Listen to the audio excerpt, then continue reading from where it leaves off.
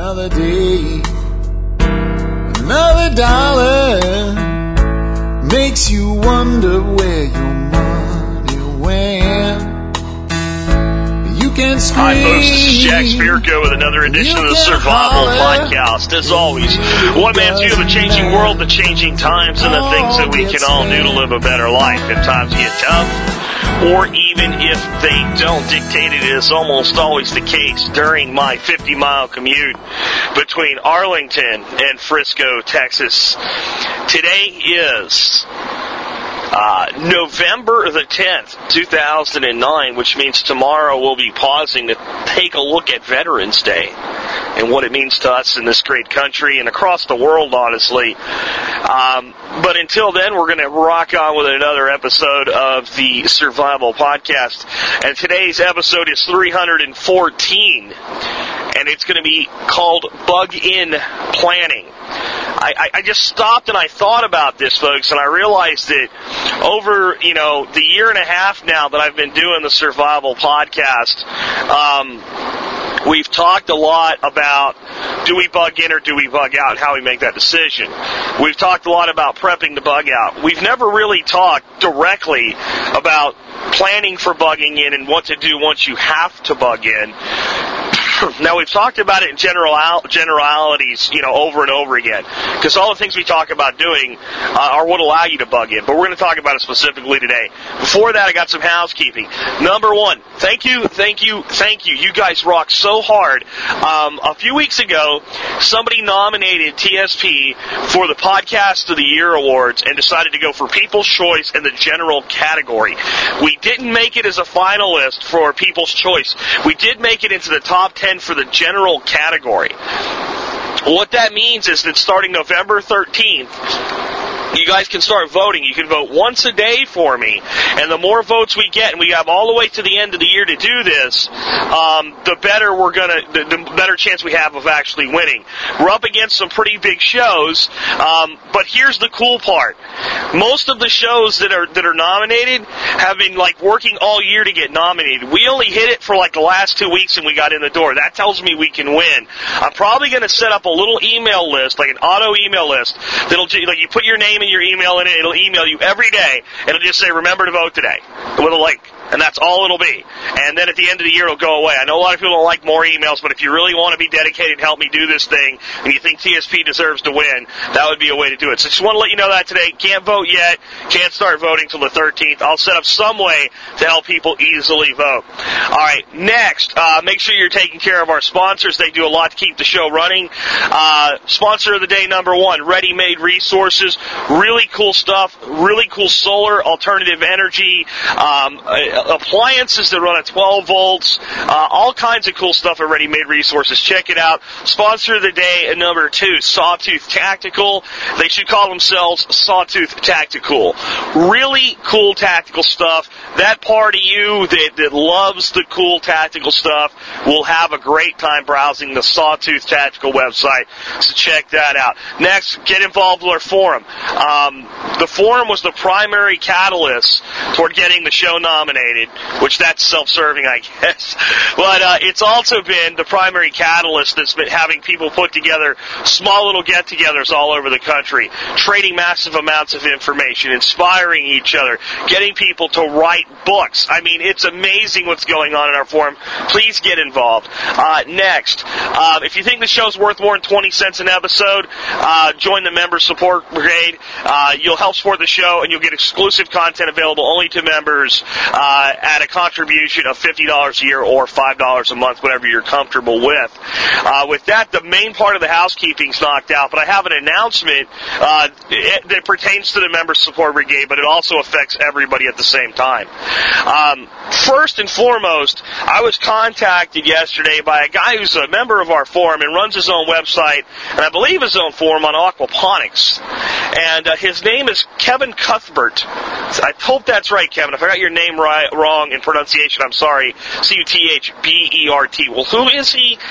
He's a gentleman from South Africa, part of our international listening audience, and he's authored 2 ebooks that he sells on his website for $18. One is on aquaponics, and the other one is on building a traditional clay oven, with I'm sure a lot of influence from the South African area, and a lot of the wisdom that's there in these traditional methodologies. Now, these books sell on his website for $18. I'll put a link to his site if you want to buy a copy of each. Please do. Well worth the money. But if you're a member support brigade member, yesterday I uploaded both of them to the benefits page in the MSB, and they're both free.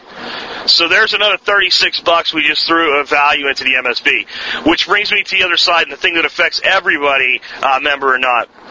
I've been putting videos here and there into the MSB. I've been putting them in a Windows Media format. I've tried .mov. I've done them in MP4s, large resolution, small resolution. Never am I happy with the appearance of the small res that are reasonable size for downloads, and the big ones, the 620,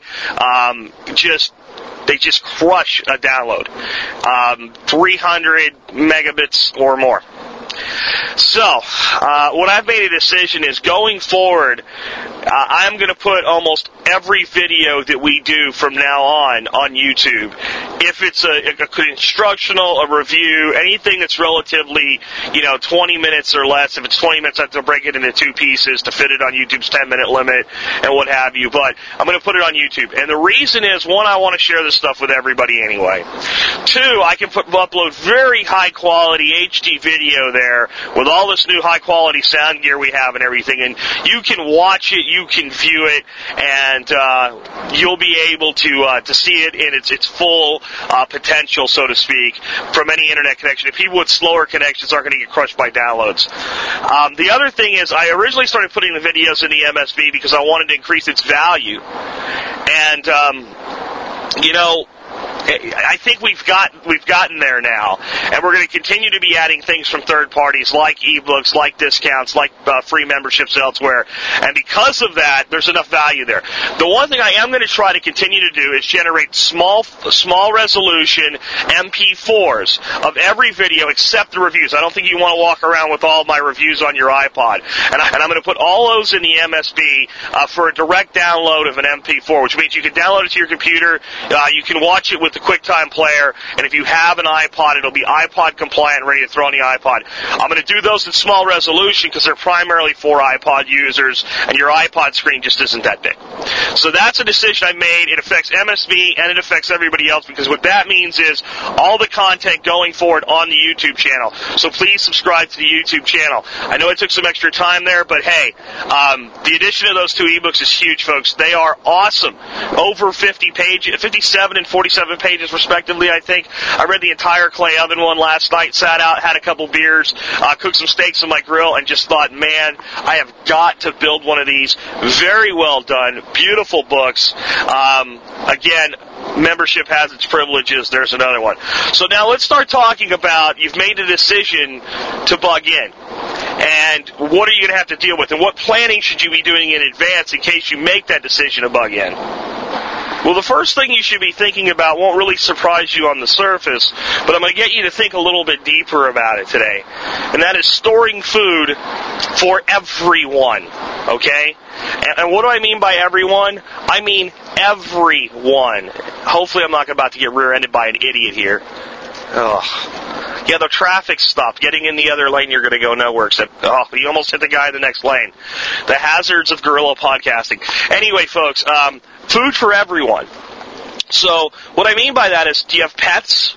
Do you have livestock? Making sure you have enough food for everyone. If you have young children in the house that are still on baby food and formula, hopefully you're stocking up on that as well. And you're stocking up with an end in mind. And what I mean by that is, if you have a 6-month-old baby, and you kind of know the food transitions that child's going to make, the way that all that stuff stores, you can pretty much buy them food right out to the point that they're eating solid food. You know every day how much you're going to feed them, what they're going to need as they eat across different age. So make sure you're planning, because it doesn't make a lot of sense to stock up a massive amount of like baby food that's designed for babies that can't have real solids yet, and 2 months later your kid's moving on to kind of more toddler foods. So think about that, but make sure there is food for those young children, formula, baby food, that type of things. Next, the animals in your life are important to you. And it's not a decision you're going to want to have to make to take the family dog out in the backyard and put a bullet in them because you don't really have another choice. And then anything else will be even more cruel than that. Dog kibble stores a very long time. It's very inexpensive. So if you have dogs, if you have cats, lots of food stored up for the animals. Now, let's talk about another type of cheap food storage that can always be used in a pinch by yourself if you need it, but maybe would be the thing that could help keep your neighbors alive and make it where you don't have to point a gun at your neighbor and tell them to get out of your house. You can go out and buy a whole bunch of simple corn, just dried corn. 5 or 6 5-gallon buckets of it. Throw an oxygen O2 pack in it. Seal them up. Throw them in a corner somewhere in a garage, what have you, and have that. And maybe a couple cases, you're down, $20 for 2 or 3 cases of ramen noodles, and put those aside, and put them somewhere where rodents won't get them, because the one thing about ramen is rodents like to chew it up. And if you get into a point where your neighbors are hungry, and it's going to be like you believe there's a light at the end of the tunnel, we're going to rebound, it's a lot easier to send your neighbor away with a couple cups of corn and maybe 2 packs of ramen and say, that's all I can spare. Because you don't want a war with your neighbors. All this bravado and all this bull crap about, I'll take mine, I'll get mine, I'll protect, all this stuff. There might be an 82-year-old lady that comes to your door that you've known for 20 years that lives in your neighborhood, and she's run out of food. Don't you want to help her a little bit? Now, the thing like handing out some ramen and some corn, maybe you got a grinder, you grind the corn up for them in the cornmeal. They're only going to come back when they really need to. And maybe they'll try to figure out some ways to help themselves. But I really believe that, especially if you live in a small town with a relatively small amount of neighbors, it's easier to feed your neighbors than to shoot them. And it's a hell of a lot more of your civic duty to feed them than to shoot them. Now, the reason that people stay away from this concept is they're afraid as soon as people find out that there's food here, they'll have a line around the corner, around the block, so to speak. Well, here's the thing. If you're feeding the people that are in the closest proximity to you, they now see you as a source of food and protection. They're going to keep their mouths shut because you're their source of food. So you would tell them, hey, look, you can't tell anybody that I have this here. And you show them a couple buckets of corn. This is all I got. I'm sharing a portion with you. They don't need to know what else you've stored. And you make your own decisions about what to share and when to share. But having that up front may quell a lot of problems. And if let's face it, folks, if it's a short-term disaster, if I don't think it's the end of the world as we know it, if there's been, let's say, a local power outage, we know why it happened, we know how it happened, we know how long it's going to be, roughly. It's not the rest of the country's out of electricity, but the grocery stores are closed and people are hungry. Man, I'm pulling meat out of the deep freezer, and I'm throwing a barbecue in the backyard, and I'm using it as a bonding opportunity, and I'm using that as an opportunity to talk to my neighbors about preparation. And say, look, here's a perfect example of why you should have been better prepared. And I'm helping them in that situation.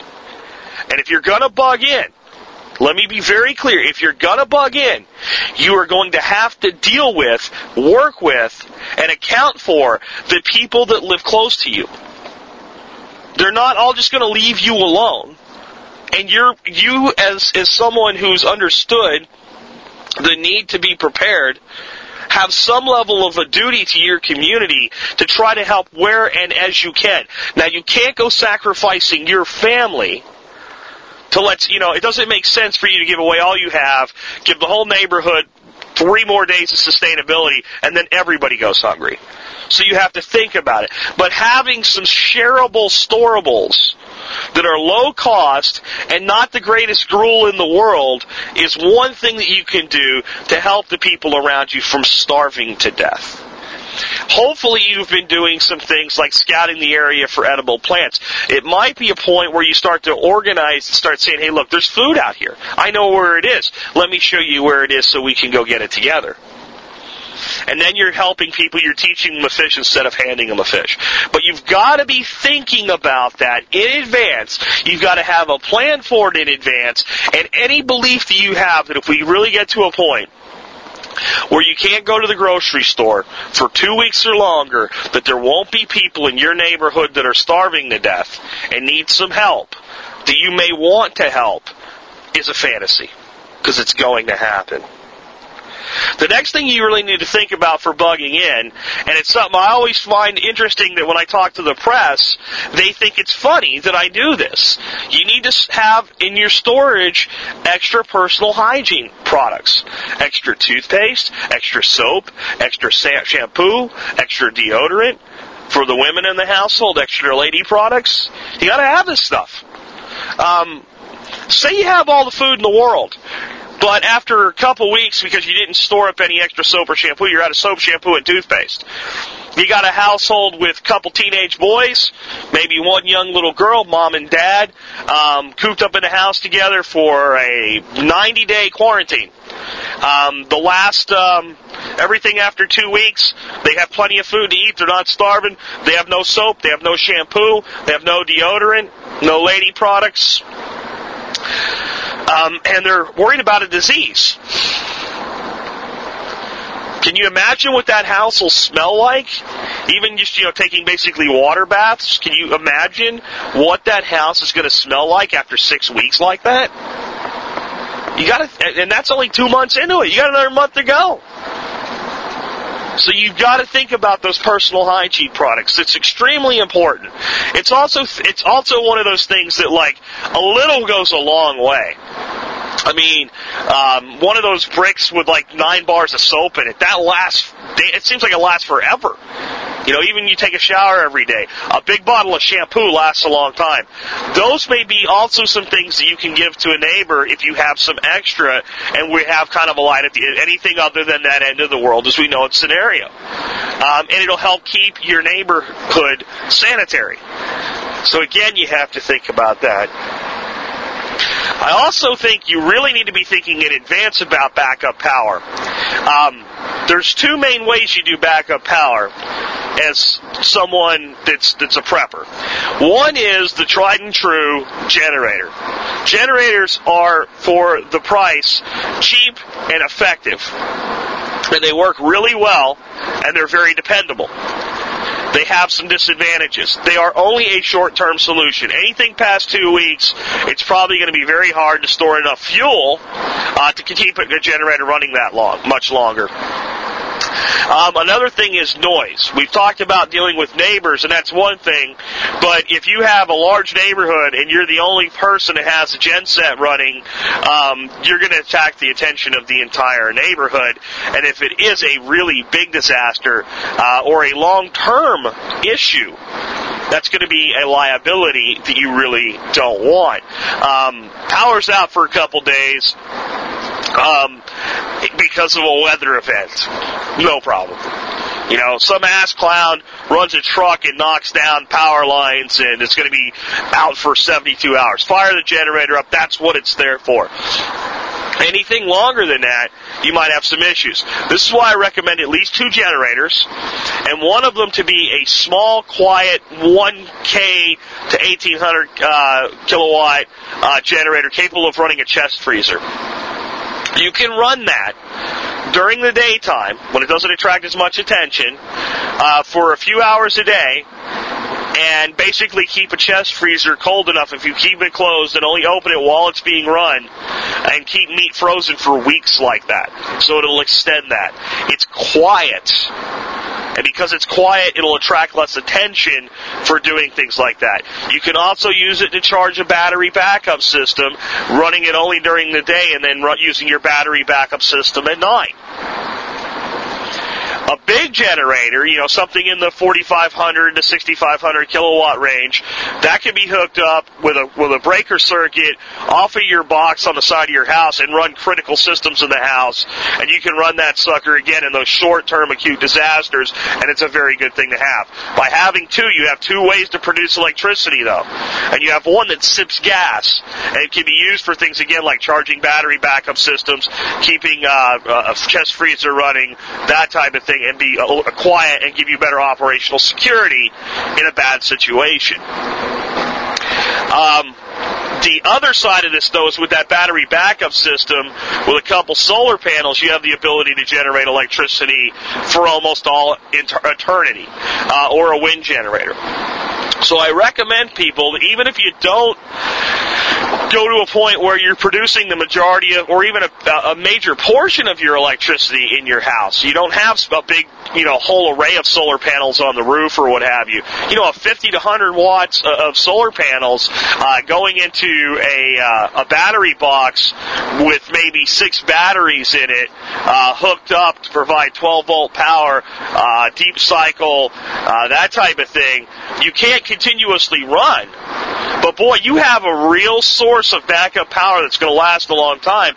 Now, if you add a little wind turbine to that, something like a 600 kilowatt wind turbine, you've really got something. And I think what you'll find is, in many instances, when the sun doesn't shine, it's when the wind blows the strongest. So those two technologies complement each other very well. I've always thought that one of the things that they should be doing when they're putting these giant wind turbines out there for commercial use is they've already got the space allocated, right?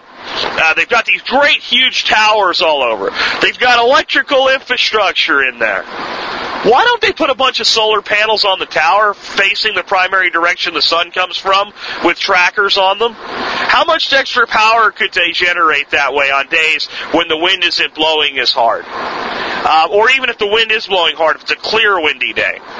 They've got everything in place. Now, go out and build giant towers like that just to put solar panels on them. That wouldn't make any sense. But if they're there anyway, it's almost retarded that these guys don't tie a solar system into that. So when you do it at home and you plan to bug in and you plan to stay put, make solar and wind a part of it, even if you're building a very low end, under $1,000, do-it-yourself system, you can provide an awful lot of utility. And again, if you add a small gen set to that, you really extend your capability a long way.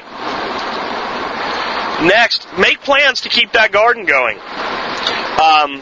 Just because the shit has hit the fan doesn't mean you're no longer a gardener. In fact, now you're more of a gardener. A garden can provide a lot of additional food for you. Now, I've talked to some folks, and they think that garden's a liability because people can see it. Folks, people see your house. People see you. We've already talked about the fact that you have to be prepared to deal with the people around you. You can either have more food and deal with the people around you, or you can have less food and deal with the people around you. It's your choice. I choose to have more food. The more food I have, the more personal sustainability I have, and the more ability I have to work with my neighbors to help them, to push them towards some level of self-sufficiency. If we get to that end of the world scenario, I don't want to be anywhere near a suburb with, 10,000 or more people in it. I'm not going to be there. I'm going to be in a much smaller community. I recommend that you have a plan to get yourself to some place like that in that end of the world scenario. I also say don't live your whole life based on it, because odds are it's not going to eventually happen. It might.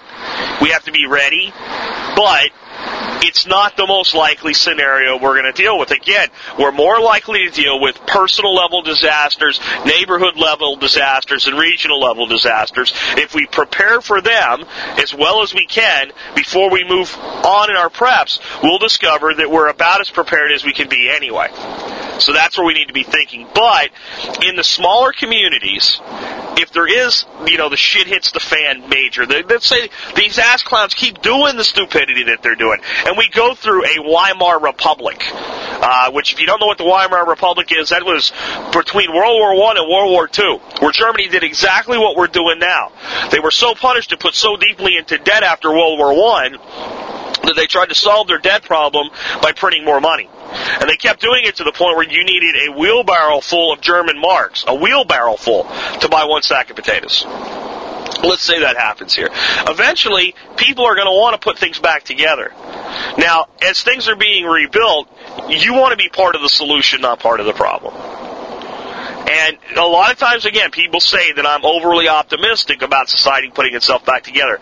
But it always has, no matter how bad the things have been burnt to the ground, it's always rebuilt a society. Why? Because that's what we as humans do. We are communal creatures. We seek each other's company. There's very few successful hermits out there. Very few of them. In fact, do you know that the human population went through a bottleneck at one time? A bottleneck where there were well under 10,000 human beings left on the planet. In fact, it may have been under 1,000 human beings. That's what some geneticists think.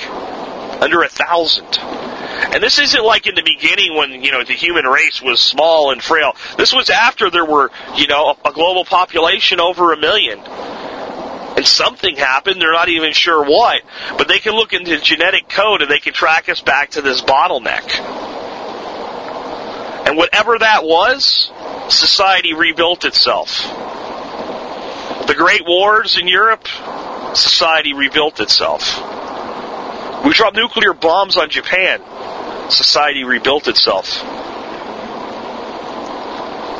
Bubonic plague ravaged the place for centuries, killed off a massive number of the Earth's population. Society rebuilt itself. That's what people do. They put societies back together, and frankly, if we weren't going to do it, what are you preparing for? To just hold on until a little bit longer than everybody else? So you can go out in the end? No. You do this because, generally speaking, you're looking to be able to bridge a gap between a period of time when there are support systems available and they go away and until they begin to return. And that could be as little as a week, and it could be as long as 2 or 3 years. We have to slowly get ourselves into a position where we're prepared for either extreme. And expect the best and prepare for the worst. Very simple methodology. But you've got to be able to be part of the solution. And to me, gardening's a huge part of that. That's why I put so much emphasis on it. There's a lot of things that grow really fast. You can grow radishes in less than a month. They'll grow damn near any part of the year. A lot of the lettuces and things, as soon as they're, an inch or two high, you can start cutting them. So have a huge supply of the seeds that will grow fast at any time of the year. Shit hits the fan, start handing them out to neighbors. Give them seeds. Say, look, you don't have the best ground, that's okay. Go dig a little patch this big, put these seeds in there. As they start growing, start cutting the greens off one at a time. All right? Have a potato patch. As much of the year as you can grow potatoes wherever you are. I have limits here because it's so hot, but grow as many potatoes as you can. It's a starch. It's a huge value in food. And then in your storage, make sure you're including those long-term storables like beans and rice, pastas. With all of that going for you and some fresh vegetables out of the garden, you can get by pretty good in just about any scenario that we can think of.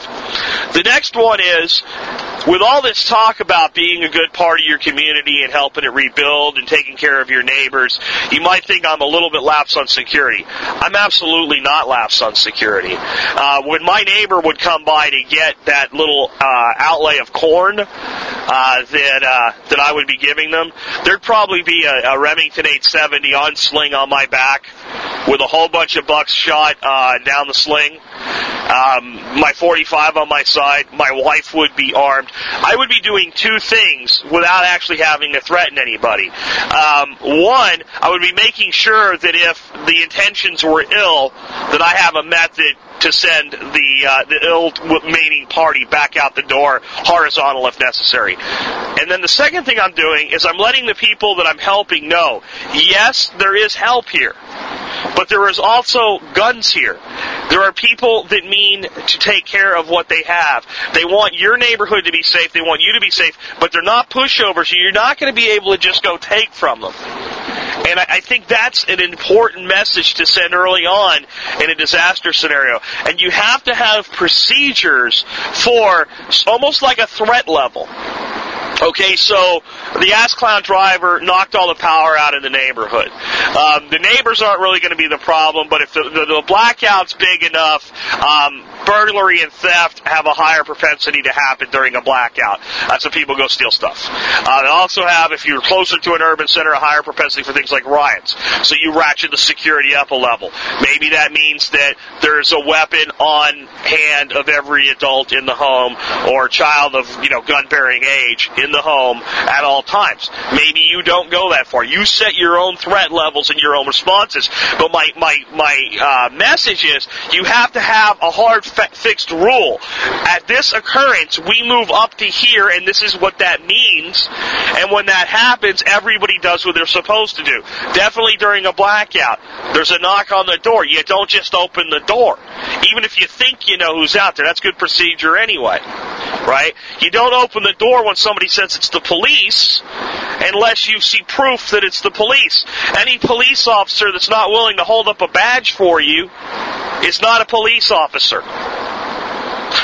And there's no good reason for them to be coming to your door during a blackout anyway, unless you've asked them to show up. So you should be highly skeptical of anybody that knocks on the door in the dark.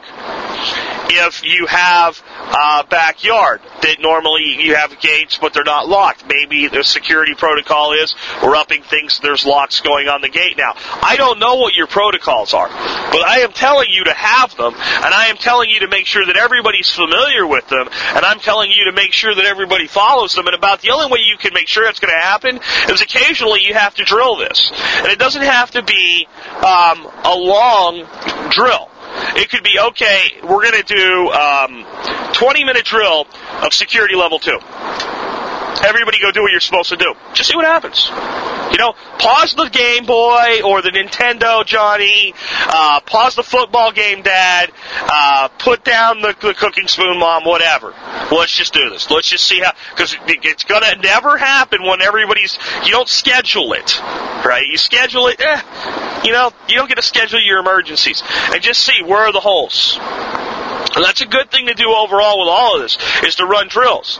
Camp in your backyard once in a while. Have a weekend where you turn all the TVs off. All you have is a small transistor radio. Nobody can leave the house. You play games. You cook food on the grill. You talk to your neighbors. See if you can get some neighbors to do it with you. You'll actually enjoy yourself, but you'll find the holes in your preps.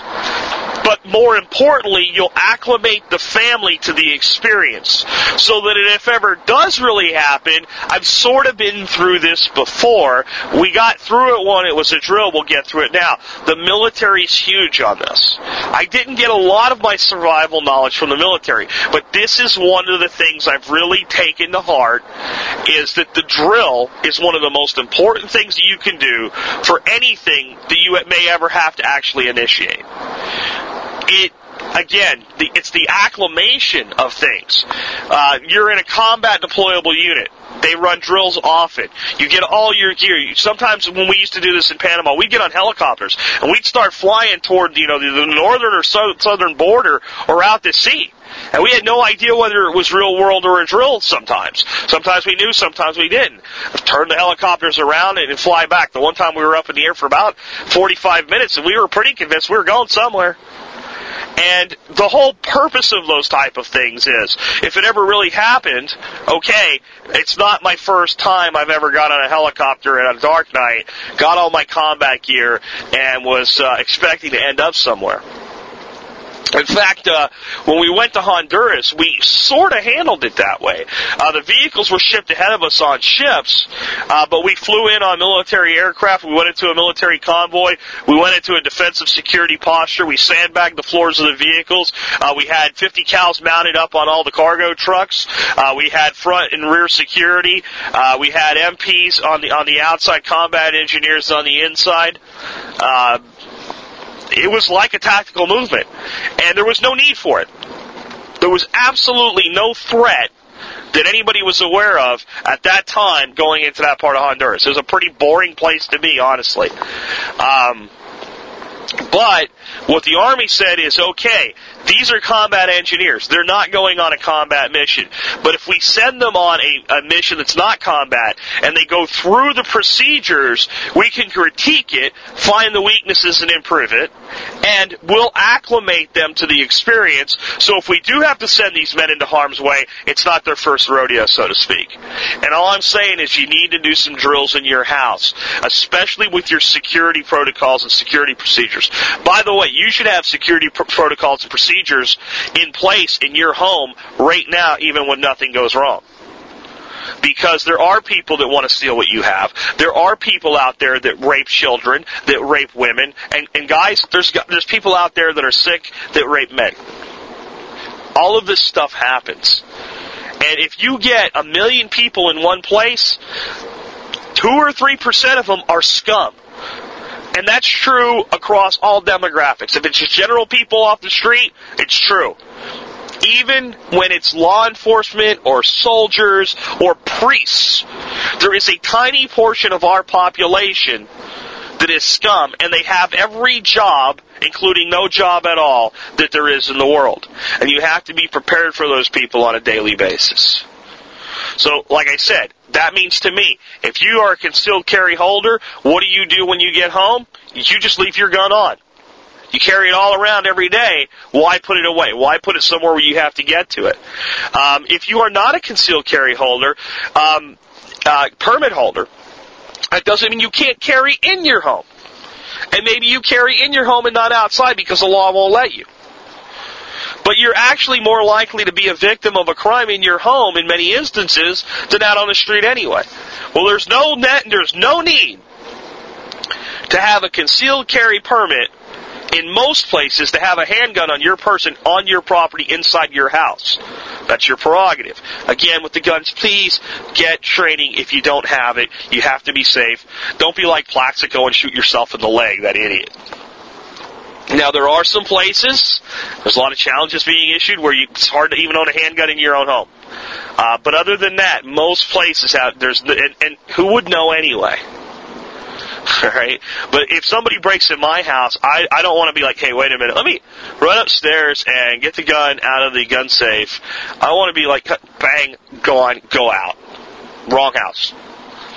So there should be security protocols and procedures in place at all times, and there should be kind of a threat increased level. And there should be a point where all doors are down, no one goes outside the door without a gun, no one goes outside the door alone. There should be a threat level that's that high. And I know it sounds like overkill to some of you guys that aren't really, familiar with kind of the tactical side of this stuff. But there are times when things get that dangerous. LA during the riots was definitely that level of security protocol if you were anywhere where these riots were taking place. It was that bad. Parts of South Florida during Hurricane Andrew were definitely that bad. Hurricane Katrina, no question. And the feds came in and took people's guns away. And that should have been the time where people were encouraged to be armed. And it's nonsense that they took people's guns away, because when Hurricane Andrew happened, they didn't even think about taking guns from people. People got up on rooftops and defended neighborhoods. And there were a few people shot in that storm's aftermath, and it's all it took. That was what kept things in check with Andrew. A few homeowners that decided, you know what, you're not leaving with my neighbor's big screen. And I think one guy was shot and killed, and another guy was shot in the leg and wounded. And when basically the county sheriff down there said, hey, you know what, don't loot, it stopped. So there's times for that level of security protocol. I think another thing you have to be prepared to do, okay, something's happened, I'm going to bug in. If it's a big event, you need to have that documentation package that we talk about keeping in your car for bugging out, with the contact information of every single person that you might ever want to get in touch with. At the decision that we're bugging in, it's probably a good idea, while communications are available, considering that they may become unavailable in the near future, to contact everybody on that list, tell them what you're doing, where you're going to be, and any information that you have for them immediately. Don't believe, I can do that tomorrow, because tomorrow the phone may not work. Tomorrow the cellular networks may not work, if we're going into that type of a major catastrophe. Or they may work for them, your friends and family that are 3 states away, but they may not work for you. And if it's something localized, they may be, going very nuts trying to figure out if you're okay. And if you don't communicate with them, let them know that you have a plan, let them know that you're okay, they may come try to find you. And they may put themselves in harm's way when you're perfectly safe because you're prepared. So I think that you need to have a plan in place, the information in place, and a decision in your head that should this happen, you're gonna go down that contact list and tell everybody, hey, look, we're fine, we're staying put, here's our plan. If communications go down, these are some alternate ways maybe that we can try to get a hold of you, but don't worry about us. We'll let you know if we need anything.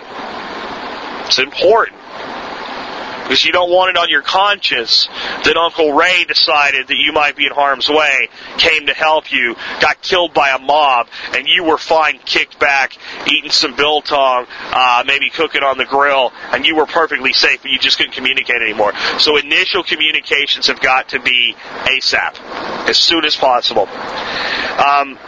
When the disaster strikes, if you know that it's going to be anything more than a day or two, I don't care how prepared you think you are, one of the first priorities you need to do is take an inventory of everything that you have in the home that's useful. And if it's going to be long-term, you really need to inventory those lists into absolute needs, the things that are going to keep you alive, the things that are really good to have, and the things you could absolutely really not care about long-term to sustain your life. And those immediately become barterable. If somebody wants to trade with you, that third list of items, that's the first thing you do. You hand them a list and go, here's some stuff we have. You don't put it all on one sheet of paper, right? Here's some stuff we have. Is there anything on that list that you're interested in? What do you have? See, the way you be a good trader is that you're prepared to trade before the people that you're going to trade with show up. So long-term scenario, barter may become very important. Then you're really nice to have stuff that you don't absolutely need. Then maybe you say, well, we also have some other stuff that we would be interested in if they have something you really need. You also need the inventory not just to prepare for barter, but to start controlling your own use of your items. Maybe you've convinced yourself that you have 90 days worth of food stored up, but without an inventory you won't know that. Now you should have kind of a running inventory of your food storage anyway, but at this point, we're bugging in. This could be a long-term event. You need to know exactly what you have. And you need to start allocating it. We're going to use this much each day, and how far are we really going to be able to go? And are we using too much each day? How can we extend it? You got to take an inventory immediately. It's what any military unit would do. And it's because you're taking an accountability of the necessities that are available, and you're determining your sustainability based on those items, and you're going to do everything you can then to tweak and increase that sustainability as it is necessary to do. So, again, inventory everything at the point that you decide you're going to stay put, and having running inventories is often a good idea, and I think it makes sense maybe once a year to sit down and inventory everything and justify it against what you think you have as just practical preparation as well. The next one is try to keep lines of communication open as long as possible, and not just to that list of people that I said to contact right away. It makes a lot of sense if you live in a place where you can pick up television signals with antennas, to have a small TV to use with that backup power source, something that's very low draw, because you can get a lot of useful information from TV stations. And in a lot of situations where maybe everybody around you is without power, a TV station may still have power. They have backup power. They have a lot of redundancies that we don't, and they will keep broadcasting. Same with radio. If you're a ham, you have another line of communication. Often in disasters, it's hams that go in and set up emergency communications until standard lines are restored. Small radios like MERS, FRS, GMRS can be used in the community family level, and they're very useful as well if we're in a situation with cellular networks and primary phones are down. So all of those things should be taken into account. I also think on communications, it's where you start to think about some things like some code words for the family. You should have a code word that means that even though I'm telling you everything's okay over a phone or whatever, I'm under duress. I've got a problem here. You should have a code word that immediately says everything's okay. So maybe you end up in a situation where, I don't know, it looks like you're being held up or roughed up or something, but what you want is you want your family to back off. You don't want them to respond. The situation, you've got a better understanding of it. So you should have a standoff code word as well. And you keep that information very, very secure. That's family and trusted community friend members that you have real agreements with about this type of thing. The close to the vest stuff, those are the only people that get that information. And I think that you take that as far as you feel you need to. But there should be a way that if you're on the phone and your wife says, honey, everything's okay, that there's a word that if she says it, you know everything is not okay. And your ears go up, you're immediately listening for any clue that she can get away with giving you. Or man versus man could be the guy under duress. I'm not being sexist with any of this. But it's very, very possible. It's also possible that, you're in a scenario where it looks like you're under duress and you're not. Those are two very important code words, I think, that you need to have. That you would normally not use in conversation, but you can work them in. Last one today on this topic, and this is a deep topic. We'll probably talk about it more in some coming shows. But I think it's very important, especially with children in the household, with all this scary talk about security procedures and feeding neighbors and riots and the darkness, to try to maintain some sense of normalcy. Both during the event and planning for the event to maintain normalcy. Things like board games and cards. Cheap, easy, go by Goodwill. You can buy as many board games as you want for next to nothing if you're strapped for cash. Having a few board games that you can play with all the pieces so that when you go pull them out, they actually are usable. That helps occupy minds. Including maybe a big a box full of some cheap word puzzles and things like that. I know I hate crossword puzzles and word searches. I really don't like them.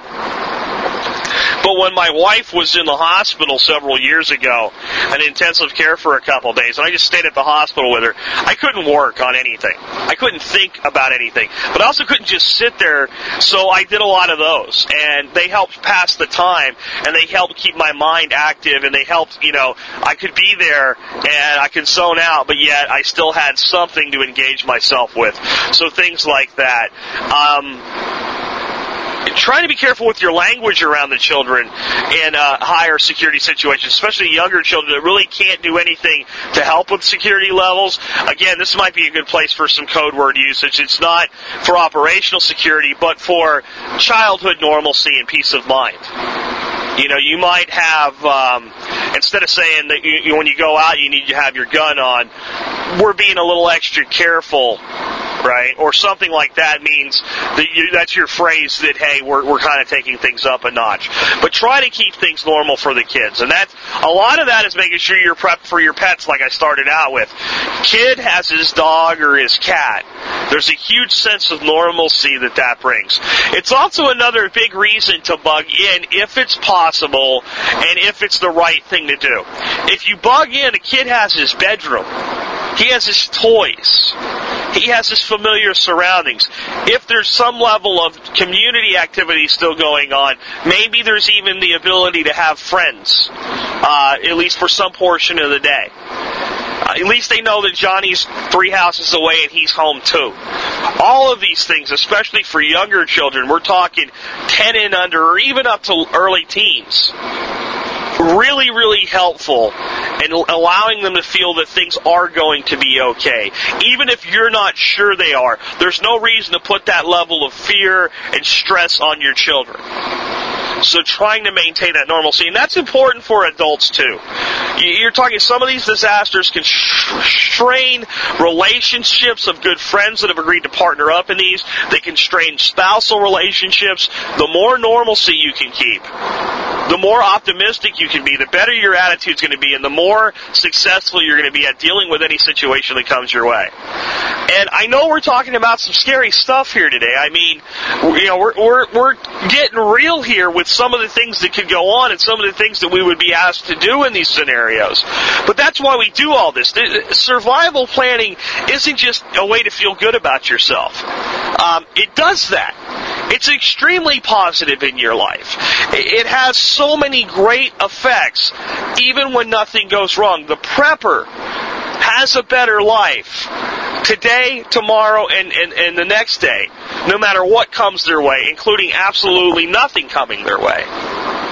But in the end, it's because really dark, scary times can come. And we have to be ready for them, as ready as we can be, as prepared as we can be, and as logical as we can be about it. And if you start to ask yourself these questions and run these mental simulations, what would I do if? Vehicle drives by. Attention, this is the government. Your area is under lockdown quarantine. Go to your homes. No one may leave this neighborhood. Further instructions will be coming. And you know how long that's going to last. And instead of being like Billy Badass and saying, bullshit, they ain't going to keep me here, you actually know why it's happening, and it's because there's a major disease threat out there. I don't know if it's bioterrorism, natural, man-made, doesn't matter, but it's something that when you get it, it kills you dead. And going out, you're really risking things. What the hell would you do? You have to ask these questions. You have to deal with the discomfort once in a while, because it will lead you to the answers today before you need them. So while everything is available to you, while the grass is still green and the grasshoppers are fiddling and farting around, and that big old storm cloud of winter is coming and going to freeze their ass to death, that's when you take the activity level of an ant. And you prepare for that winter. Because sooner or later, a winter will enter your life. It might be personal, a job loss, loss of a family member, damage to your home. It might be neighborhood. It might be regional. It might be the big shit hit the fan that we all worry about one day. You don't know what it's going to be. But there's winters in every life. And what we talk about here, whether we're planning on bugging in, planning on bugging out, evacuation planning, self-sufficiency planning for your life, becoming less dependent on the systems, paying off debt, it doesn't matter. All of it is about when that winter comes, being able to get through it better than you would have if you weren't prepared. That's really what it's all about. So start running these mental simulations in your mind. Start thinking, what would we do? Run some drills. Make sure that you have procedures in place. Make sure that you have a rough inventory at all times of what's around. Be prepared to get an exact inventory.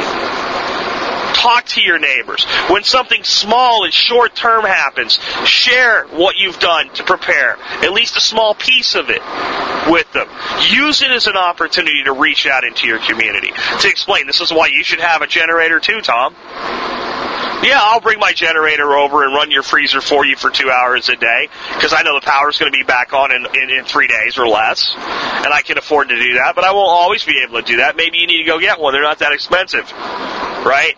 Use the opportunities of the small disasters to get people ready for the bigger disasters. That's when it makes sense to people. You want to see generator sales go up right after a hurricane hits. And I don't mean all the people that run out and get one like hoard stuff. right before and right after when the stores open up and power's not back on yet and there's 5 generators left in town and they're all gone in 15 minutes. No, I'm talking about 3-4 weeks later when people's got their roofs back, roofs are going back on houses and everything's flowing again. Generator sales go through the roof because people say, hey, look, it happened once, it could happen again. We're not going to do this again. We're going to be like Fred. Fred had he had an AC running in his house. We're going to do that next time. So use those opportunities. Use the mental simulations internally. Make sure you have protocols in place. And with that, I'm going to go ahead and sign off today. This has been Jack Spirko with another edition of the Survival Podcast. Help you figure out how to live that better life if times get tough, or even if they don't. You can holler. It really doesn't matter, 'cause it all gets spent.